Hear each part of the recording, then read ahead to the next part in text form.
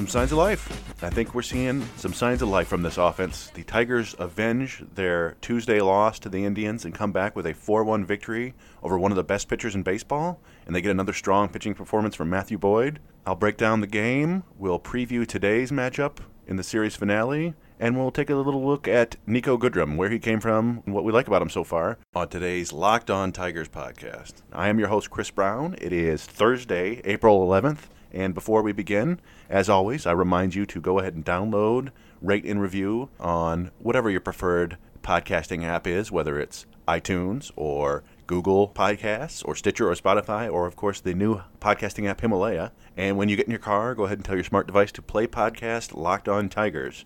I guess today we'll start with the pitching today because the offense kind of woke up, and so we'll finish with that. But Matt Boyd has traditionally been a pretty good pitcher against the Cleveland, and he comes out and it's a really cold day. Looks like it was about 40 degrees, probably felt colder, and it doesn't get off to the best start when Leonys Martin bunts his way on to open the game. And I'm going to go ahead and go full J. Jonah Jameson and declare that Leonys Martin is now a menace to the Tigers after hitting a home run to lead off the game the other day. Comes here with a bunt. He's a triple threat. Yeah, so Boyd was undeterred by that bunt, and he started pounding the ball inside and got really weak contact, and there was a wild pitch that put Martin on second. Jordy Mercer blocked a hard line drive from Carlos Santana, popped in the air, and he managed to throw him out, and they got out of the inning. So not much going on in the second inning. Get to the third inning, and Boyd gets a strikeout, and then he strikes out Leonys Martin again, although Martin almost hit a home run, another home run. Menace. It was a foul ball, though.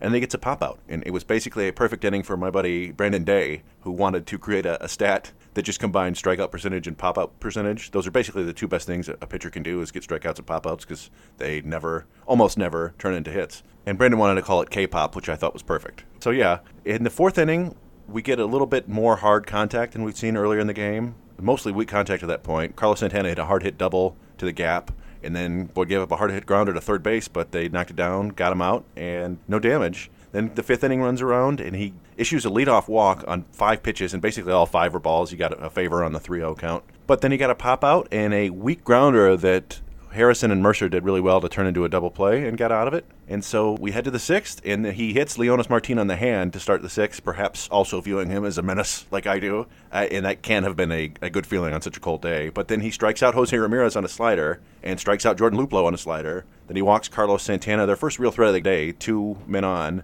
And then he gave up a line drive gapper on an 0-2 slider that just hung out over the plate to Hanley Ramirez to make it 2-1. It's really a key point in the game here. The Tigers are only up 2-1 and still 2 men on, but he was able to freeze Jake Bauers with a fastball right down the middle. So the final line for Matthew Boyd, 6 innings pitched, 4 hits, 1 earned run, 2 walks, 6 strikeouts, almost exclusively using his 4-seam fastball and his slider again. Couple curves, couple changeups thrown in, handful of 2-seamers. Just 10 swings and misses this time, 5 on his fastball, 4 on his slider, 1 on the change. And this isn't a scary lineup right now, really. It's the same sort of thing with his Yankees. Wasn't really a scary lineup. But it does say something, to me at least, that he didn't have his best stuff yesterday, and he still gave up just 1 run over 6 innings. And he now leads all of baseball with 29 strikeouts. So Matthew Boyd might be real. Still need a little bit more data. So in the 7th inning, Victor Alcantara comes in, gives up a leadoff double to Roberto Perez. It was a deep fly ball, but not really stung. It was hit hard, but not a liner. And I think there's a chance a speedier left fielder could have caught that. But I also don't think it was such an easy play that Kristen Stewart will get docked another run, basically, or another out. Alcantara gets a leadoff double, but then he gets a pop-up, and they pull him. They bring in Daniel Stumpf, who is, again, only throwing in like 87, 89, but he got a swing and strikeout on a slider that sent Brad Miller's bat flying, like really far, and then he got a hard-hit ground ball from Leonys Martin. So that gets him through the 7th, and that may be the inning that we'll see Drew Verhagen take over eventually. Gardenhire does seem to want to have the bullpen roles. But in the 8th inning, it's Joe Jimenez time, and he gets another weak pop-up from Jose Ramirez. Now 0 for 8 in the series against the Tigers. His struggles have really continued going on until like the second half of last season.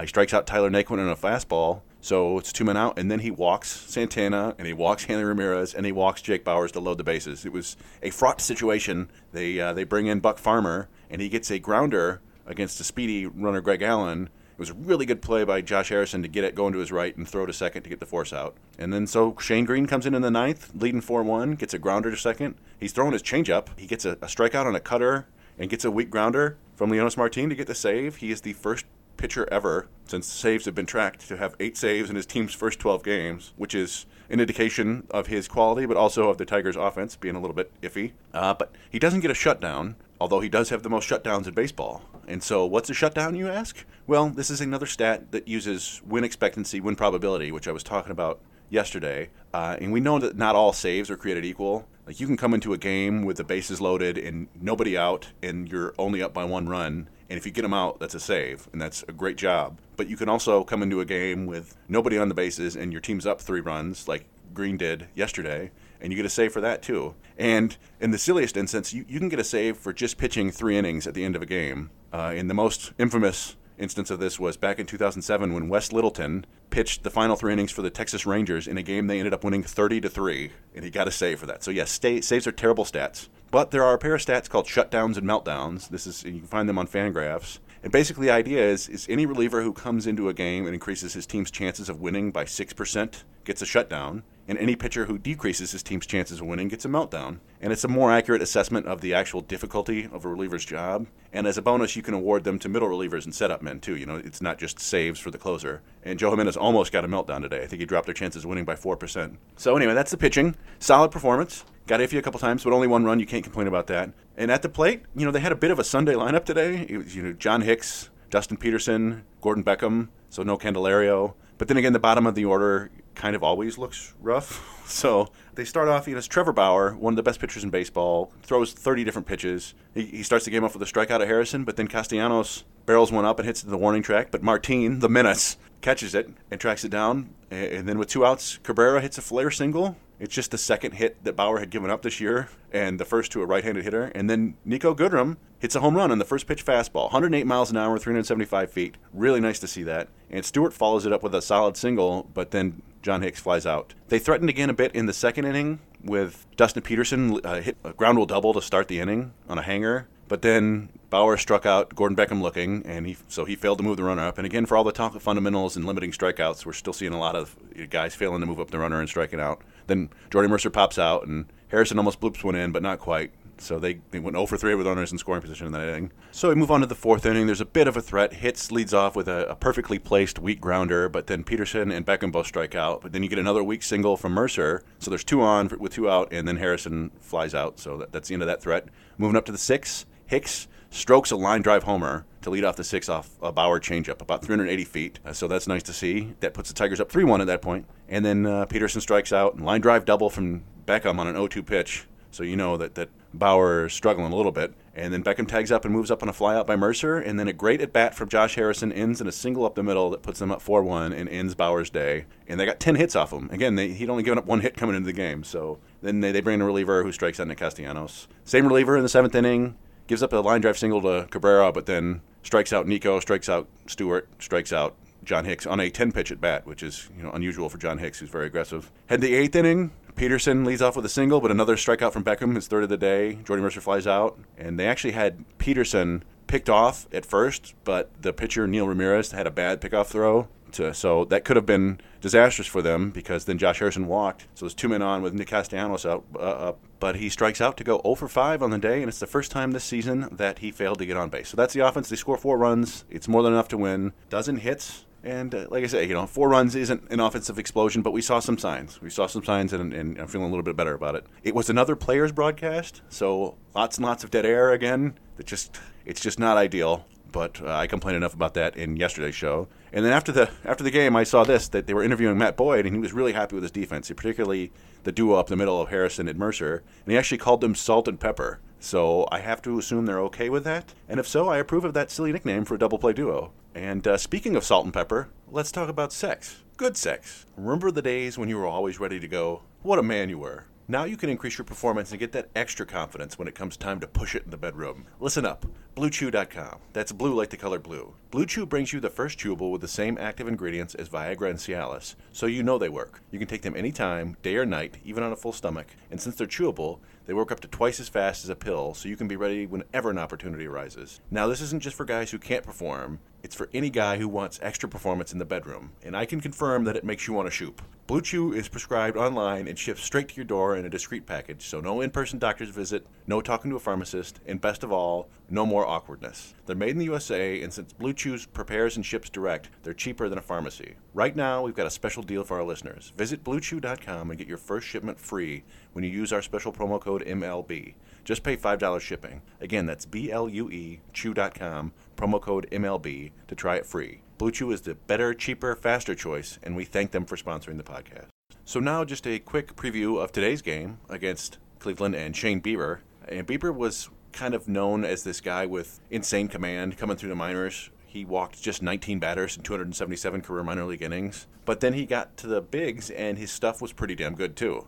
His fastball set at 93. He's got a good slider and a solid curve. The Tigers actually saw him twice last year. The first time, he absolutely dominated them. 7 innings, 4 hits, 1 walk, no runs. But the second time, they got to him for 9 hits and 4 runs in 6 innings. That was in mid-September, though, so he may have been a bit tired. Jeimer Candelario and Kristen Stewart both had 2 hits off him, but other than that, nobody's done much, and there's been no extra base hits against him. He's pitched twice so far this year. Actually, his first appearance was in relief because they didn't need a 5th starter. But his first start was against the Blue Jays, who the Tigers, of course, saw, and they aren't terribly offensively powerful. But he went 6 innings, 2 earned runs, 9 strikeouts. He throws an awful lot of strikes and a lot of good strikes, so this should be a pretty good challenge for the Tigers. And Cleveland, of course, gets Spencer Turnbull. He made his MLB debut against the Indians in relief last year. 1 inning, struck out 1 batter. But no one from this current lineup has seen him, so there's not a whole lot to discuss there. And I did have this suggestion on Twitter from Legend DJC13 to mention what relievers are available for each game when I do these previews, and I think that's a pretty good idea, so I appreciate him for listening and suggesting it. But so I'll just say this. I think the bullpen's actually in pretty good shape right now. They had that off day on Monday. If they do need some innings, I would expect that they'll turn to Alcantara and Farmer, who both pitched yesterday, but they combined for like 11 pitches, so that wasn't a big deal.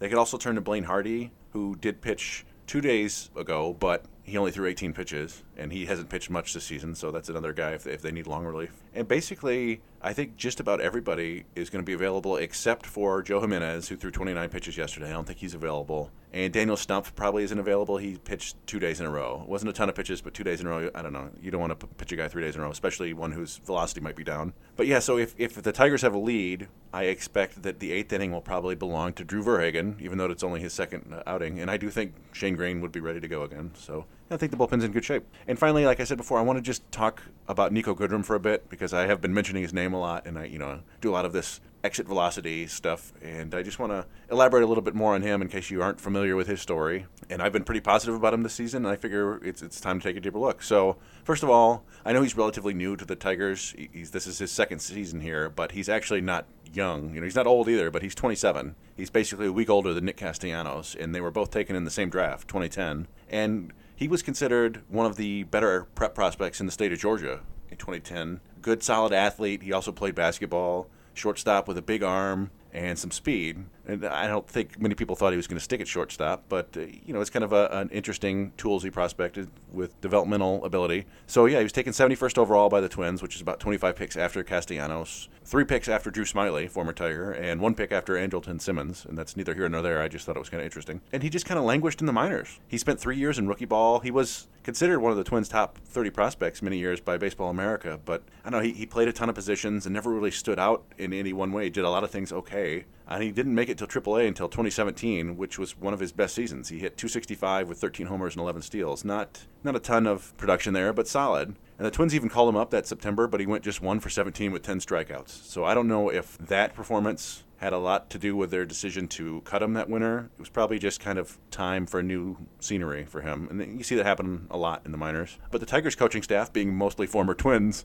knew him, and I assume that's part of the reason he got a non-roster invitation to spring training in 2018. And he just produced. He hit his way onto the roster. I didn't think he had a chance, and he did. And the Tigers liked his versatility. He can play a lot of positions, basically everything but catcher and pitcher. And I wasn't a big believer, but he went out and played pretty damn well last year. He hit .245, which is below average, but not too far below average. And he walked at a league average level, and his strikeouts weren't too excessive by today's standards. And then he hit 16 homers and stole 12 bases. So it was solid. And there wasn't anything in the numbers that made it seem like it was particularly fluky. It wasn't a great performance, but it was one of the better performances on the Tigers last year. They were bad. And so now we come to this year, where he's been their best offensive player so far. And it's obviously a small sample size, but StatCast kind of loves him for his hard hit rate and his sprint speed and everything like that. And he's walking more. Again, it's early. And I'm not going to say he's a legitimately good player, but there are a lot of indicators there that he could be an above-average player with more playing time. And I mostly just want to see him get one consistent defensive position and see if he can become good or, at least above average there. But I think the Tigers value his versatility, so whatever. But yeah, he's definitely one of the players I'm going to be looking at the most this year, which means that you are probably going to hear about him a lot this year. So just be prepared for that. And that's it for our show today. I appreciate everyone for listening. We've only got one more show left this week, but before that, I would hope that you download, rate, and review this podcast on any of your favorite podcast platforms. And check out some of the other Locked On podcast shows. They're fun ones for a lot of cities around there. And check out what the Yankees are doing, or the Indians, or the Angels. Maybe we can see the Tigers go ahead and finish another series win today and stay in first place. So good luck to them, and I'll talk to you tomorrow.